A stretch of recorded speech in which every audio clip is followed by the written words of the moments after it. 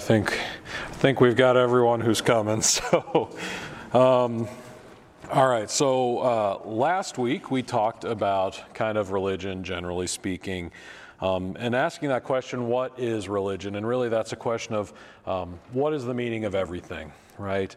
And each religion really is a way of answering that question of what is the meaning of life. So Christianity's answer, really briefly, right, because I spent the whole time talking about this last week, was essentially what we call divinization. So to become like God in heaven. That this is done both in the present life and it's completely fulfilled in the next life. And that means that the afterlife, the understanding of the afterlife in Christianity is really quite unlike any other religion's claim to the afterlife. One, we're united to the divine, we're united to God, but we also maintain our individuality. Also, our afterlife is not awful. If you look at the conceptions of the afterlife in a lot of the earlier religions, especially the pagan religions that preceded Christianity and Judaism, it wasn't pleasant, but I'll talk more about that later. So to really understand Christianity, we really need to go back in time a bit. So today, what we're talking about is just Christianity in general, as compared to other religions that have come and gone and stuck around on this earth. So by looking at these things from the past, that'll help us understand why humans worship, right? Why there's something in us that seems to drive us to seek out the divine. It will help us to understand why Christianity and Judaism are radically different from the other things we see in the world. And continuing down that path, we'll look at how Christianity is different from Judaism as well. There's a lot of similarities between those two, but there are differences. So we're going to start with ancient religious practices. Now these are fascinating. All right, so I'm not talking just pre-Christianity. I'm talking pre-Judaism. I'm talking multiple thousands of years BC here, okay? So the ancient peoples, a lot of them, even their very understanding of what a god is different than ours, right? If you ask these ancient pagans what they understand a god to be, they do not claim that their God is all-powerful. They don't claim that he is all-knowing. They just don't understand their deities in that way. Their deities were more of a reflection of their own humanity. So, you read these ancient Greek, ancient Roman myths, and their gods, they're fighting each other. They're feuding with each other. They war. Some have more power or less power. And if you go further and further back, you see that even in those cultures that precede Greece and Rome, this is the same. Like the ancient Sumerians, so the people in the Middle East before the Jews, right? Their gods are kind of crazy. And anyways, so what these gods did have was the power to bless in some way or to incur their wrath on people. And so that's what their power was and why the people cared about them. And often you have very similar gods across many civilizations with strikingly similar attributes. So, Zeus is like the head of the Greek pantheon, but it's basically, he's the same guy as Jupiter in Rome. And if you go further and further back, you even see someone like Zeus in the Middle East. I forget exactly the correlation between the gods because I'm not a scholar of that stuff, but you do see him cropping up. Basically, he looks like Zeus, he sounds like Zeus, he just isn't called Zeus, but he's a god of lightning and seems to be in charge of all the other gods. But even him, they understood him as is like the chief of this pantheon of gods. They didn't understand him to be one who creates. They didn't understand him to be all-knowing and all-powerful. And oftentimes, the God that's worshipped in a place is limited to either that particular place or to those particular people. Okay, so that was kind of their understanding of the gods. And so the reason they worshiped the gods, as I mentioned, is because the gods had power to bless or have wrath on people. And so they wanted to appease that deity, either to receive the benefits from them, if they had a kindly deity, or basically to, call off the dogs, so to speak, if their deity was not so friendly.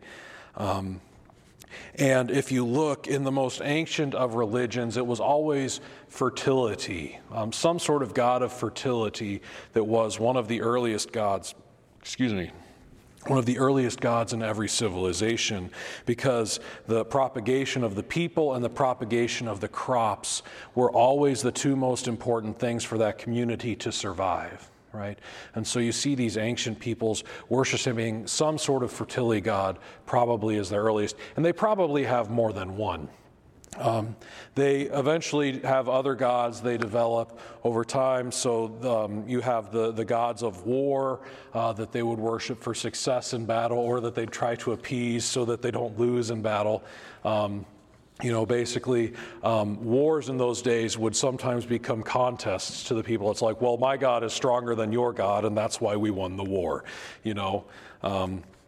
Or you'd have certain gods who are, they called it wisdom, but it's really technological knowledge that they wanted, right? So Athens, they wanted knowledge, and so they'd worship Athena, who was this goddess of knowledge. Right? And so then if you look at how this worship was done, that's kind of fascinating too. If you look at archaeology and ancient religious texts, you can start to develop a picture of how worship has been done. In its most basic form, worship would take the form of some sort of communal meal. All right? The community would gather and they'd participate at this meal together. And they desired to make a hospitable environment for that deity, so that deity would come and join them, and so that they could find favor with that deity. Oftentimes, something was chosen to be sacrificed, that is, to be set apart and prepared for the deity to, eat at the meal. Kind of like the idea of, my parents will make my favorite, well, if I lived further from my parents and only saw them like twice a year, mom would make my favorite thing, or whatever she thinks my favorite thing is, right? She usually makes pretty good stuff. Don't get me wrong. I'm not saying anything about my mom, but, mom will make like your favorite thing if she doesn't see you very often if you come home. It's kind of like that idea, something pleasing that will make them happy. And then the entire community would participate in that meal. That's actually at the core of the ancient worship, is there's a meal and we participate in it and in the acts around it. So in many cases, the sacrifices were some form of crop or animal, but in some cultures you do actually see human sacrifice, which means cannibalism, right? Like it's more widespread than we'd ever want to admit. Creepy. Don't like that stuff. At these worship banquets that they'd have, they would generally perform acts that they thought the deity would find pleasing. So a lot of times, especially in the Middle Eastern religions, which is where Judaism comes out of, this means there's a disregarding of social rules and mores. And like, for example, who you married to who isn't a big deal. And if you just kind of think about that a bit, that'll tell you what's going on at these things. The same kind of thing that happened at the golden calf, in fact. So that's kind of the form of these ancient worship services. They did have some other various religious type actions. They would build temples, things like that. The temples kind of came a little bit later as they had more and more permanent places to make this worship. And when we see temples, we also definitely start to see idols being made. I'll talk about idols in a second, actually. I'm not going to get ahead of myself. And then when you have temples and you have idols, you also see priesthoods being established, okay? The temples were understood to be a place where that deity lived, because the temple would house an idol of that deity. The idol was understood to be like a face of the deity. So the ancient peoples were a little more sophisticated than sometimes we give them credit for. You know, they weren't stupid. So they recognized that, like, it's probably not the entirety of this god that lives in the idol. But they did say it was some sort of like instantiation or face of that idol. And oftentimes it was one localized for that particular place. So it's like our local version of this god is who this idol is. And like I said, it's pretty common to see the same god under different names with slightly different features and things like that about them. And so then you have priests established to care for these temples and for these idols, because the idol needed to be dressed, it needed to be fed. I'm not exactly sure what they thought was going on with the feeding. Like I said, they weren't dumb, but some of this stuff, it's like, okay, so I'm missing some information into how this all worked.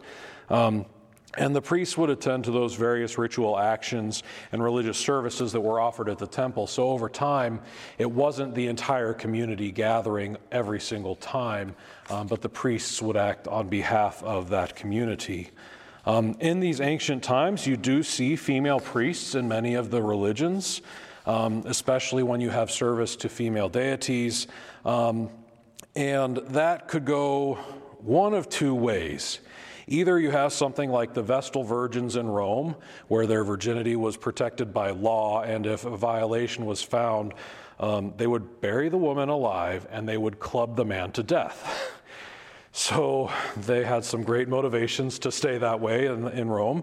But more commonly, especially in the Middle East, you would see temple prostitution, essentially.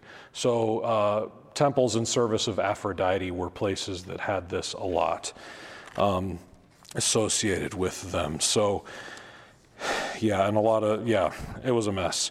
So, life in general in these ancient religions, it is important to remember that especially in these ancient days, there's not even a concept of religion being a separate part of our life. Right? These days we can kind of put religion in a box over here, the rest of our life is over here. But that's not something you really saw in these ancient religions so much. The calendar, the way that you did business with the people around you, the way you raised your kids, everything was touched by your religion. Everything you did had a religious aspect to it. And so when that meant that if you changed where you lived, then you probably changed who you worshiped and you changed how you acted. Just because, okay, these are the gods here, these are the gods there. If I'm going there, these are the gods I'm going to have to worship. So then when you look at like the treaties that tribes and nations and empires would sign with one another, they would invoke like a whole bunch of gods, right? And they'd try to find gods that at least were kind of similar between the two cultures, right? So you'd like have Zeus witness your treaty or Poseidon witness your treaty. And you'd also say like they call down the curses of Poseidon on you. You know, that would be really bad if you're a seafaring nation, right? If you were to break this treaty, something like that. And if you look at the various communities, the deity that they chose as their patron could tell you a lot about how that community was going to be. So, like, you've got Sparta, right? And the gods that they worship are gods of conflict and gods of war. So that's what their whole society is built around. From the very beginning of your life, that's the thing that you're doing. Like I mentioned, Athens, you know, they have Athena, the goddess of wisdom. Their whole thing is this pursuit of knowledge and philosophy, right? I looked up Rome because I was curious. Rome's a bit more of a conundrum because they don't really have one main deity that they worshiped. They're super polytheistic, and in Rome, the idea was generally the more the merrier on the gods. If they found a god, they're like, yeah, we'll worship this one too. Anytime they took over a new city, a new nation, they blasted out an empire and took it over. They're just like, yep, bring us your gods. We'll worship them too. But if you look at the most important gods in Rome, you have Jupiter, who, like I mentioned, is basically Zeus with a new name. And he kind of stood for authority and order, which was always something very important to the Roman people. Vesta, who was the god worshipped by those Vestal virgins, was the goddess of hearth and home and family. And she was considered to be a virgin herself, hence why they had the Vestal virgins in Rome. And that's one of the most ancient things. That goes back to the second king of Rome. So they had 5 kings in Rome. The 5th king was really terrible, so they killed him and basically said, if anybody even pretends that they want to be king, we're going to kill you, and started the republic. So they really didn't like the monarchy from that 5th king was really bad. But anyways, the Vestal virgin and that worship of Vesta is very ancient, was very ancient in Rome. And then that second king of Rome who established a lot of these practices, so he was, I forget his name, but he was the one right after Romulus, who is supposedly the founder of Rome and all that. He had some sort of devotion to either a nymph or a goddess named Egeria, who gave him great wisdom and law. So you see that as an important part of Roman culture too, right? So these deities that are important to a culture kind of tell you a lot about how that culture was structured. Of course, I left the afterlife a blank bullet, but I was in a hurry when I wrote this. But the afterlife, in a lot of these pagan religions, there's similarities and differences, but generally what you have is there is a deity of the underworld who's kind of in charge down there, and they're never really happy about being down there, so they kind of inflict that on everybody else, and it's pretty much just where everybody goes, right? And the term hell that we have in English is a derivative of what you used to call the underworld, and generally Hellas, I believe, in the old German or something to that effect. And basically everybody went there. So there wasn't a whole lot of hope for a good afterlife. Now, if you were rich and powerful, generally that meant you were probably going to be okay. And sometimes that meant that your version of hell wasn't going to be quite as bad as everybody else's, right? So nobody was looking super great. Now, then eventually you have things where they start to worship the emperor. So you have Egypt, where the pharaoh is considered divine. Some of the Middle Eastern empires, you get that. And then Rome, starting with Julius Caesar, they have emperor worship. And so, basically, out of all the millions of people who live in their empire, only one of them doesn't go to hell at any given time, because the emperor becomes a god, and the gods don't go to hell, unless, they really screwed up. So, yeah. The afterlife did not look good in those days. So that's kind of an outline of what you'd see in these ancient religions. Ancient paganism, those sorts of things. And that's the kind of world that Judaism responds to, okay? So Judaism grappled with these things before Christianity did, because Judaism is more ancient than Christianity. It came first. Just a couple of notes. So with Judaism, one of the sources we use is the Bible. What we call the Old Testament was simply the sacred scriptures for them. And we're going to talk about the Bible in a few weeks when I talk about Revelation and that kind of stuff. But primarily right now, I'm using it for its historical material and what it tells us about the cultures and civilizations of the time. The Bible actually has more manuscripts and more attestations to its accuracy than most other ancient texts that we have of these times. If you look at like the works of Plato, the Socratic dialogues that Plato wrote down, there's a lot more evidence for the Bible than there is for that, right? And nobody ever doubts that Plato exists, okay? So it's considered to be a fairly accurate place to find that stuff, considering the times and the information we have. There are some other Jewish writings from that time, but I'm not versed in them, so I'm not using them. Okay, so there's an engineer in the back of my head that makes me have to get technical sometimes, all right? So there's a difference between Israelite and Jew, okay? Israelite is all of the 12 tribes. At some point it becomes more like the northern 10 tribes, which the 12 tribes are the 12 sons of Jacob and their descendants, right? Each son has a different tribe after him. So the southern tribes are the tribes of Judah and Benjamin, and then the northern tribes are all the other ones, and I don't remember all their names. Okay. Jews, strictly speaking, are descendants of the tribe of Judah. We use the term interchangeably a lot because the Assyrians came in around the 700s BC and wiped out the 10 northern tribes. They either exiled them, forced them to intermarry, or just killed them all, right? Depending on which city it was. So for some context, right, 700s BC, the kingdom of Israel was 300 years old, and so the northern kingdom fell after 300 years, basically. Rome had just been founded. At this time, Romulus was still the king, so they hadn't even developed these religious practices in Rome I was just talking about.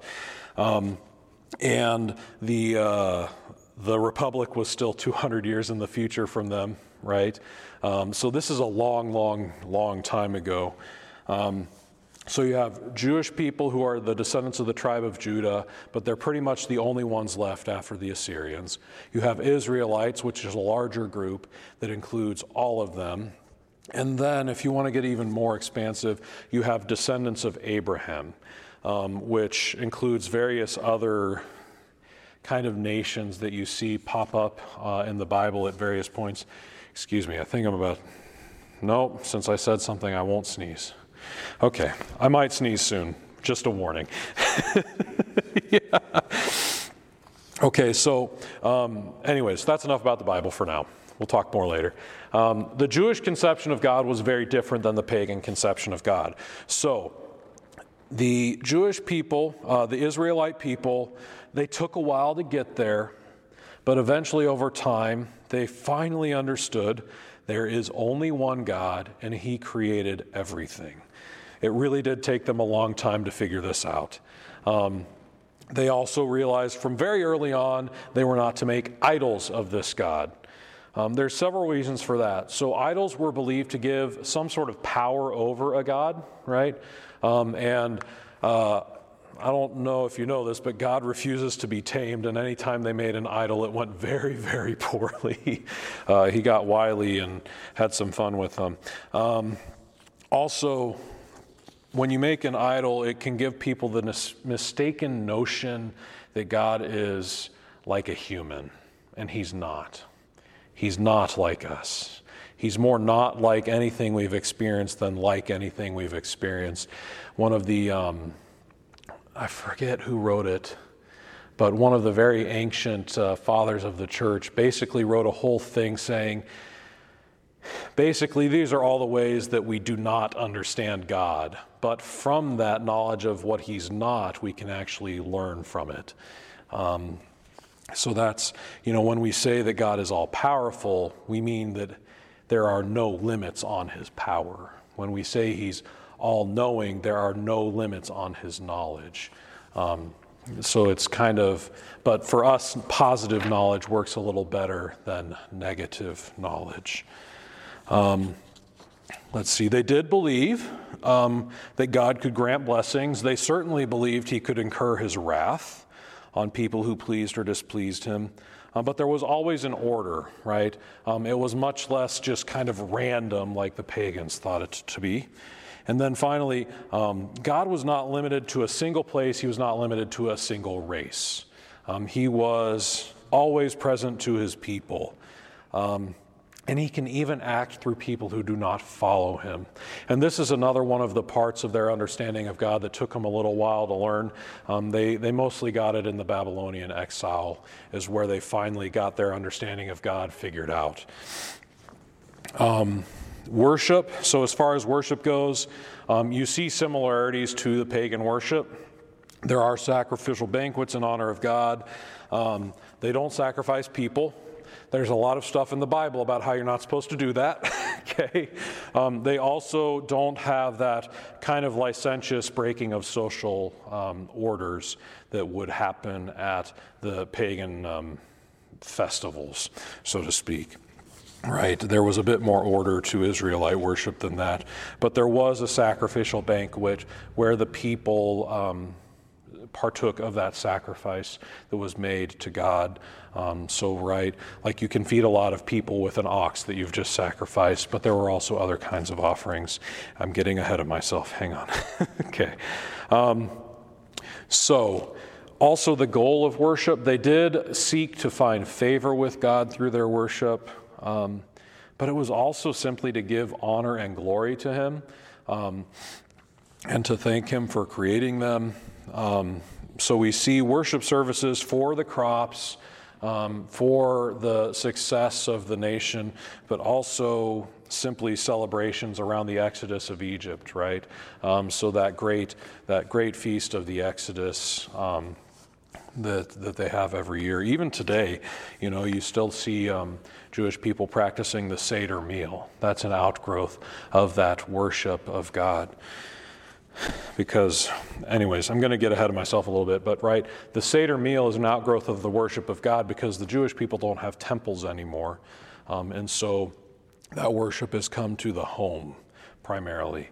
You also see liturgical action in the synagogues where they study the Torah and try to understand it more fully. That's one of their acts of liturgy and worship. Excuse me. All right. We had a big bonfire last night, and I think it's starting to get to me a little bit. Okay, so a little bit more detail on how they worshiped. So like I mentioned, there was not human sacrifice. And unlike pagan worship, the Israelite people were strictly forbidden from partaking of the blood. Okay. And there's a very particular reason for that. There was an idea that blood carries the life force of a being, and to partake of that blood would grant qualities from that being. So if you're sacrificing an ox to the Lord, you don't want to become more ox-like. You want to become more like the Lord. And so the blood is drained out and the animal is given over to the Lord as a burnt offering. But they don't partake of the blood because they don't want to become like oxes.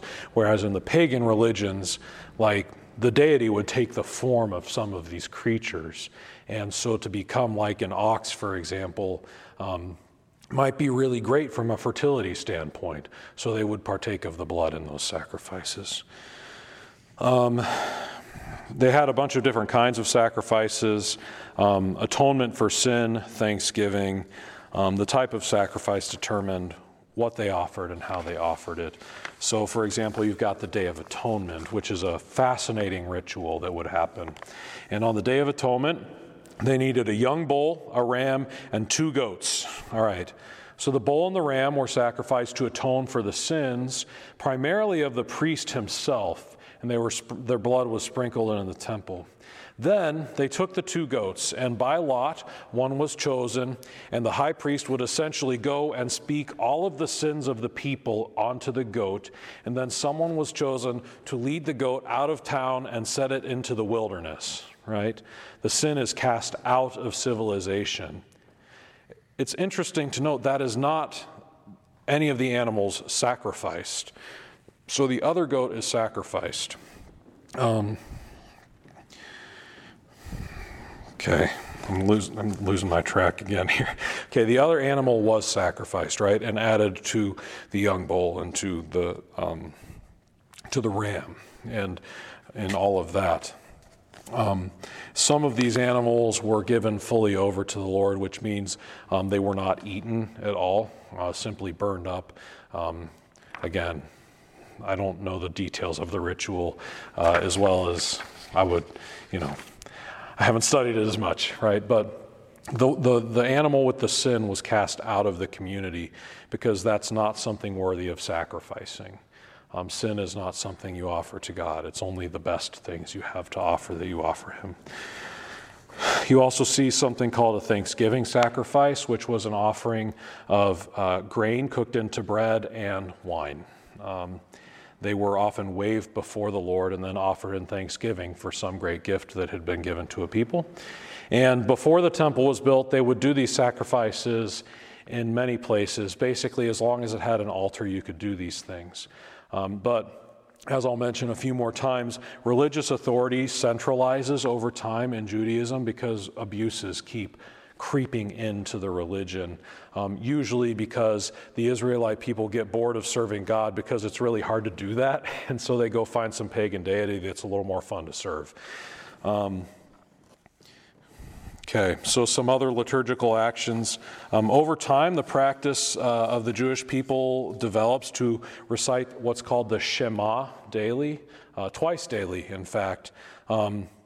And these days, it's 3 paragraphs of text. I'm not sure if back in the ancient days it was all 3 paragraphs, but they come from primarily Deuteronomy. I think there's one from another one. But it starts with, "Hear, O Israel, the Lord is our God, the Lord is one." Starting with that great proclamation of monotheism, that we only have one God in this country, right? And so it goes on to say, "You shall love the Lord your God with all your heart, with all your soul, and with all your might.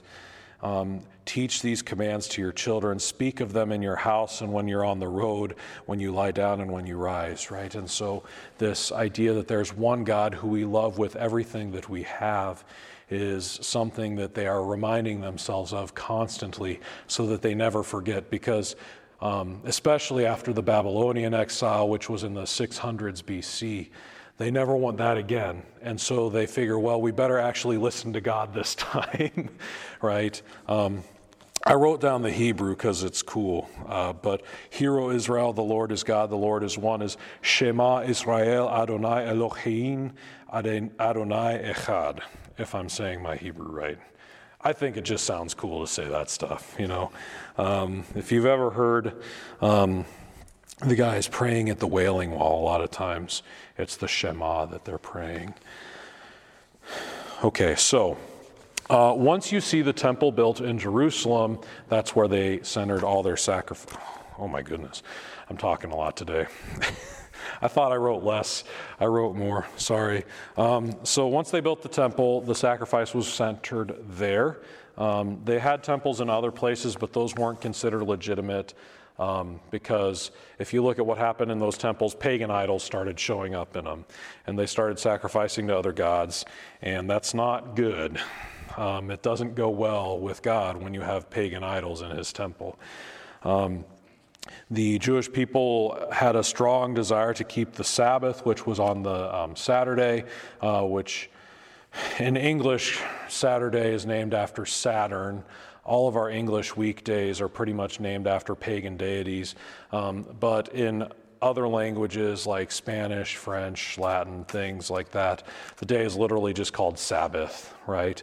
Sábado in Spanish, for example. It's literally Sabbath, right? So yeah, our English language is a bit more pagan, I guess. They did have a priesthood. Originally, this priesthood was the priest was the patriarch of the family. There was not a formal ordination rite. It was just considered the patriarch or the father of the family's job to do these things. But like I mentioned, abuses started creeping in, so they restricted it. That's what happens at the golden calf incident in Exodus, right? The people start doing whatever, and so the priesthood is restricted only to those who stayed faithful to God, so the Levite tribe. And then that's further restricted to the Levite tribe kind of served at temple, and then the descendants of Aaron specifically were made the high priests. And then even over time there, only particular lines of Aaron's descendants are eligible to be high priests. I put a note in here that the golden calf incident was more of a traditional worship service in the pagan sense of the term. I write jokes to myself in my notes here. And then in Judaism, there was a great idea of ritual purity. So there was a lot of washing involved to cleanse yourself of those things which were considered to make you ritually impure. I'm going to start moving along a little quicker. Life in general, so like the pagans, every facet of life was impacted by religious belief. The day of rest on Saturday, the way that Israelites waged war, what they ate, all of it, right? So the kosher laws, how they ate, that's an important part of life, and it's a religious part. How the Israelite people waged war was because it was different. They were actually a lot more merciful than other people, and I'm not exactly sure where I have this in here. It's got to be in here. Oh, yeah, it's later. There's that wiping out of civilizations. I'm going to get to that in just a minute. But like pagan religions, if you wanted to be an Israelite and live in their land, you were expected to worship their God and live the way they did. Also, Israelites were really bad at following their own beliefs. We get a lot of people who critique Judeo-Christian religion because we're bad at following our beliefs. But if you look, it's been that way since the beginning. Our religion is hard, and we're really bad at it. You look at the Bible, and it tells you this, right? So when there's an archaeological dig that finds pagan artifacts at Jewish sites, it's not really surprising. We knew that was going to happen. People blow it up and out of proportion, but it's like, no, there's this whole thing in the Bible where it says over and over again, the people sinned by doing this, right? And they tried to get better. They just weren't very good at it. So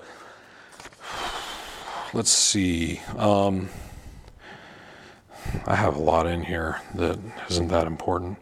Yeah, so that's essentially what it was. You see a great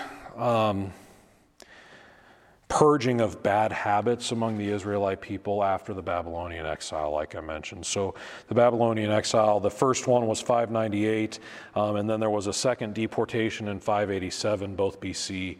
And then about 50 or 60 years later, from that later date in 539 BC, Cyrus of the Persians let them go back and actually helped them rebuild their stuff. But after they came back from that, they finally seem to have gotten the message, there's only one God and we can't worship these other gods. But then you start seeing things like Phariseeism creep in, where the form of the worship, the form of what we do matters more than what's in our heart. So on the outside we might look okay, but inside there's no devotion. So that's where you started having problems after that. And then there's this whole recurring theme in the Bible of the Israelite people wiping out entire villages or peoples, right? And if you dig into it a little bit, the reason they do this is because those were what we'd consider giant tribes. So giant tribes is a fun way of saying they were particularly bad pagans. They were like the worst of the worst. A lot of the pagan deities actually wound up being demons. And so the giant tribes would be worshiping these demons specifically, and they'd perform some really bad stuff. A lot of time you'd get the human sacrifices in these tribes. And then they'd seek out to be one with that deity. And if you're trying to unify yourself with a demon, that's probably bad news. And so these people were like the worst of the worst. And if that's the kind of activity you're engaging in, it's directly opposed to what God, the God of the Israelites, the God of Catholics, right, the same guy, directly opposed to him, all right? I won't get too much into the details of that. That could be like a very long talk. Yeah, what's up? Yeah, the Nephilim are also, it's another name for the giants. Yeah. There's this podcast called The Lord of Spirits, and they've got like one episode that's 3 hours long where they just talk about the giants. It's fascinating stuff. Those guys are bigger nerds than me on all of this, okay? If you have 3 hours to kill, like, I found it fascinating, a little scary. Lord of Spirits. Yeah, so they're Eastern Orthodox priests. So they're Christian, but they're not Catholic. So they have a few ideas that I disagree with. But in that episode, I think they're pretty good. Most of the stuff they say in there seems pretty legitimate. Okay, so enough of that. And then the Jewish afterlife. Okay, so prior to Christianity coming on the scene, the Jewish afterlife was a bit different than what they might see now. And you even in the Bible have these scenes between Jesus and the Jews. So there's differing views on the afterlife, even within Judaism. You got the Pharisees and the Sadducees who disagree with each other. But essentially, the predominant view of the afterlife, if there is one, is not quite as bad as the pagan view. So within Hebrew anthropology, so the way that Hebrews understand human beings to be, you had the flesh, you had the spirit, and you had the nephesh, right? Which is sort of like a soul, but not really. Nephesh translates to throat. But that's kind of like what made you who you were. Then the spirit is kind of the life breathed into you, and then the flesh is, that one's obvious, right? It's the flesh. And so what they believed is when you died, obviously the flesh goes, right? And so your nephesh descends into this other place that was called Sheol, and in Sheol you were there, but you just kind of fade out.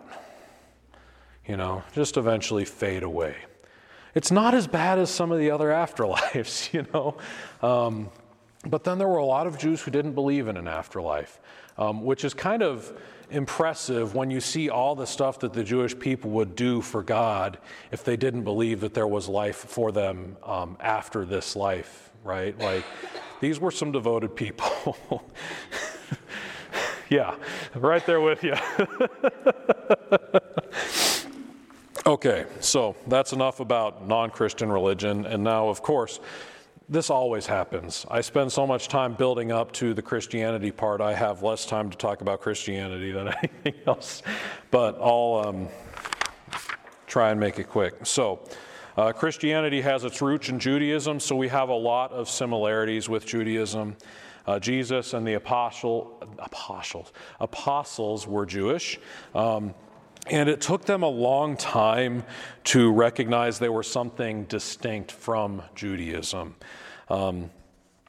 So at the time Christ was on this world, the 10 northern tribes were scattered. The Jews had returned from exile, although there were several different sects. I mentioned the Pharisees and the Sadducees. You also had, I can't say S today, also had a group called the Essenes, which they think John the Baptist might have been a member of, and they think that Jesus might have had some ties to them. It's a little debatable. Then you have the Samaritans, which are kind of the people left from the northern tribes, and they're not super great at practicing Judaism. It's a little more of the ancient Israelite troubles they still have with the Samaritans. But basically at this point, Judaism is centralized amongst the descendants of Judah, because that's what was still there. So the Bible, right? We get the Old Testament of the Bible from Jewish scriptures. The version of it that we use is called the Septuagint, which was a Greek translation of the scriptures made in Egypt. And so there are 70 books, which is what Septuagint means, is 70. And then we've added the New Testament writings. So writings written either by the apostles themselves or a close follower of them. So like the gospel according to St. Luke and the gospel according to St. Mark are really the writings of St. Paul and St. Peter, just written down by Luke and Mark as they were direct followers of those people. You see books removed from the Jewish canon around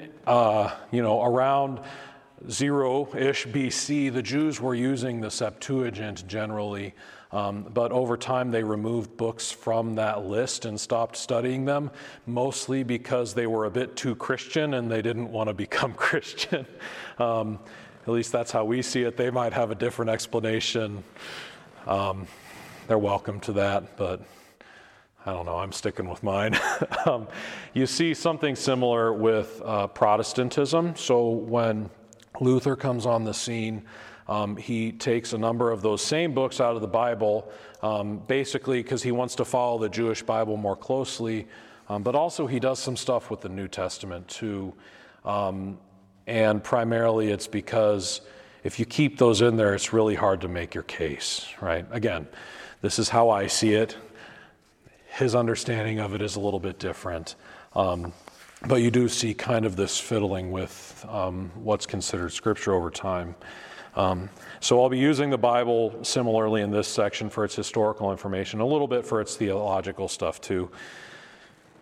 Okay, so in Christianity, we still believe there's one God, just like the Jewish people, but we believe there are three divine persons, the Father, the Son, and the Holy Spirit. This is what we call a mystery, all right? The smartest minds in all of history have tried to figure this one out, and we can understand a couple of things, but we can't understand it fully. So sometimes you'll see other names for the Trinity. You'll see something like Creator, Redeemer, and Sanctifier, but that's not entirely accurate because in the work of creation, all three persons of the Trinity are active. In the work of redemption, all three persons of the Trinity are active. And similarly, in the word of sanctification, all three persons are active. So Father, Son, and Holy Spirit is really the only thing we can call them. There's a bunch of videos on YouTube from this guy, and the channel is called Lutheran Satire. And they have a video on the Trinity that's really funny, but really kind of gets the point across because they keep spouting off all these incorrect teachings about the Trinity, and then you'll have one of the characters say, "Oh, that's modalism, Patrick." You know, it's really funny. Look it up if you want. It might be. It's funny to me. It might be funny to you. I don't know. Anyways, I'll get more into the Trinity later. The important thing is to remember that we still consider there to be one God. He's three persons, though, and it hurts your brain to think about it. We still believe God to be all-knowing, all-powerful. All of those attributes that the ancient Israelites would have applied to him, we still apply to him. At the very beginning, Christian worship and Jewish worship were very much the same things. What we celebrate now that we call the Mass grew out of that. From that idea of meal, and you can still see elements of that in the Mass. And when we talk about the Mass, I'll highlight where those are. But it originated in Jewish temple practices. And in Christianity, we did not have a need for a bloody sacrifice because the sacrifice was our Lord on the cross. And that's the sacrifice to end all sacrifices. We don't need anything after that. So that's what the Mass is participating in that particular sacrifice. We believe that our church is outside of time, and through her power of memory, she can make those things present to us even now. That's the convenience of having a church that's outside of time, is if something is happening, it's always happening. And so when we celebrate the Mass together, we are participating in that moment of redemption that the Lord gave us. Again, it's kind of mystical and it hurts your brain a little bit to think about it, but that's what we teach about the Mass. That when we're at Mass, we're actually not within time. Like you can look at your watch and get time, but the reality is we're present there at that moment of our Lord's sacrifice. There is a communal meal aspect to it, right? That's what the participation and receiving the Eucharist is, right? And so that is an expression of the community's belief in the fact that that is the body and blood, soul, and divinity of Jesus Christ, but at the same time, it's what unifies us. And that's one of the reasons that we're really picky, all things considered, compared to a lot of other people about who receives it, is because if you don't believe, as we do, to receive it is not entirely true, right? Because to receive it is to say, I believe the things that these people believe as the body of Christ. But even our Mass has more reflections of the ancient religions I mentioned, right? We desire to find closeness with God. We desire to find His favor in our life. And we even follow His way of life to try and find that favor with our Lord. I mentioned the stuff about meal, except in Judaism and Christianity, more so in Christianity, instead of us like having to dress God and feed His idol and things like that, He provides for us, right? The food for the meal. And I go into a whole diatribe about that, but we don't need to talk about that today. That'll be for another day. There are some other liturgical actions that kind of spring from Judaism. So the Jewish people would pray that Shema twice a day. In Catholicism, we have something called the Liturgy of the Hours, which I'm bound to pray as a priest. A lot of religious communities will pray it. The non-religious community, non-priest people are invited to pray it, but not required.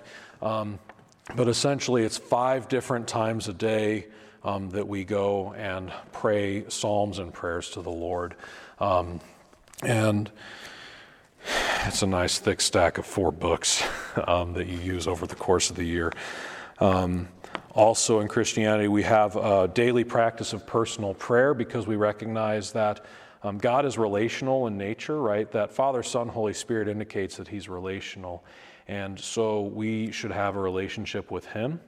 And so personal prayer is one of the ways we live that relationship, by putting ourselves in His presence and asking Him to be close to us by telling Him like what we need and how things are going, right? We develop that relationship with God, that friendship with God, really. And then one of the things that is particularly done very well in our diocese here in Wichita is something called adoration, where we go and sit with the Lord in front of the Eucharist, which I'll get to that because it's kind of actually a weird thing if you think about it and you're not Catholic, right? It's kind of weird. But we sit with the consecrated host, which is our Lord in the Eucharist, and pray to Him there. And it's really great. But yeah, like if I'm not Catholic looking at that, I'm thinking, what are you weirdos doing? Okay, life in general. So in Christianity, just like in Judaism, ancient religion, really, our religion is not meant to be a separate part of our life. We are all called to bring God into creation and bring creation back to God. We are all sent out to make disciples, so to teach other people about who Jesus is so they can be friends with Him too, and so that they can go to heaven too. And then we even have kind of a code of conduct. We call it the Beatitudes, right?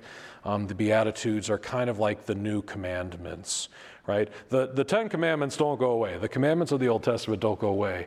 But our Lord expands on them and shows us a better way forward. So that's like the Beatitudes. Dr. Scott Hahn said they're the code of conduct for living in the kingdom of God. And that's a really great way to think of them, is basically as the new commandments. I make a note that Christians are just as bad at Jews at following their own beliefs, right? We're pretty bad at it. We try. We really do try, but we fail a lot. And I noted, because I just took the outline from each section so that we can compare them a little more directly, right? We don't make war on the giants anymore, okay? But we still do believe in angelic and demonic powers, right? Which is what it was at the heart of that war on the giant clans and stuff. We believe in angels. We believe that each of us has a guardian angel. We believe that our Lord sent them to protect us. We also believe that there are fallen angels, and we call them demons. And they work against our Lord, and they try to drag us down and make us miserable, right? They are not nice, and they are very malevolent. And a lot of people don't believe in them anymore, and that's a tragedy because they certainly believe in us, and they try to cause us problems. They will tempt us and try to get us to choose wrongly and choose things that seem great at the time, but really don't bring us happiness, right? Many of these demonic influences come about either because of or as the cause of really sinful human activity, all right? For example, like, it's easy to pick on something like the Holocaust, right? It was bad. Everybody knows it was bad. I find it hard to believe that that was not the devil himself working through Hitler, right? There was something demonic about it. Yeah. So, a couple of new little bonus things that I put in on the Christianity section. I might actually make it. Okay. So we have Jesus who was born, all right? And that's like the great news of Christianity. And I'm just now getting to it when I have 3 minutes left, which is totally how this always goes for me, all right? So Jesus became fully human, and we're going to spend an entire talk on this. But that means God became one of us, which is not something you see in any other religion. You do see gods taking human forms, right? But you don't see gods becoming human. So it's a very different thing for Jesus Christ, who is the Son of God, right, to become one of us fully. We say he's fully human and fully divine. Another one of those mysteries, but we'll try to plumb some of the depths of that. And that's what we celebrate on Christmas, right? That God became one of us. And because he did that, he can save us. And we can go to heaven. That's why it's so important. But believe it or not, that's only the second most important thing, right? Christmas is the second biggest holiday. The biggest holiday for us is Easter. Yeah. The celebration of the Paschal mystery. Where we celebrate the passion and death and also resurrection of Jesus, right? So the passion and death have to come for the resurrection to happen. And that's the most important thing, because that's what destroys the power of sin and death over humanity and opens the gates to eternal life, right? It's the good stuff right there, the Paschal mystery. So we'll talk about that in more detail later. Because, me spending 3 minutes is not enough for those things. But we got to mention them. The Christian afterlife, I already mentioned some things about that. Basically, if you take our understanding of the afterlife, where we are unified with God, we are completely fulfilled, we're actually happy, and we get to maintain our individuality, and you compare it to Hellas, that pagan understanding of the afterlife, or even Sheol, the early Jewish understanding of the afterlife, our afterlife doesn't suck, right? And so that was actually a really big draw for the ancient peoples 2,000 years ago, and it should be a big draw for us, right? A lot of people will dog on us for saying, like, oh, you're only Christian because you want a happy afterlife. I don't think that's a silly reason to be Christian. Right? Like, we all want to know what comes after this. It's the great unknown. And if we find something that we believe to be true that tells us a little bit about it, what's wrong with that? I don't think there's anything wrong with that at all. So, Today, I did more history, right? I hope it was interesting. I did change the schedule a little bit. So next week, instead of like talking about the church and church stuff, we're just going to talk about the gospel. It's this thing called the kerygma, which is a Greek word, and it means the basic teachings of Christianity. And so basically next week, what we're going to talk about is why we were created and how we were created. We're going to talk about the mess that humanity got itself into, because look around, we're in a mess, right? We still are, we have been for a long time. What God did about it and what that means for us, okay? Those are the things that we're going to talk about next week. And so next week, we're going to dig into that Paschal mystery I mentioned, because that's a greatly important part of all of that. And it's core to so much of the stuff about our faith. So that's what I'm going to talk about next week. And then I think the week after that, we're just going to talk about Jesus. There's a lot to talk about him, and an hour is not enough, but we'll try. So that's everything for today. Thank you guys for coming.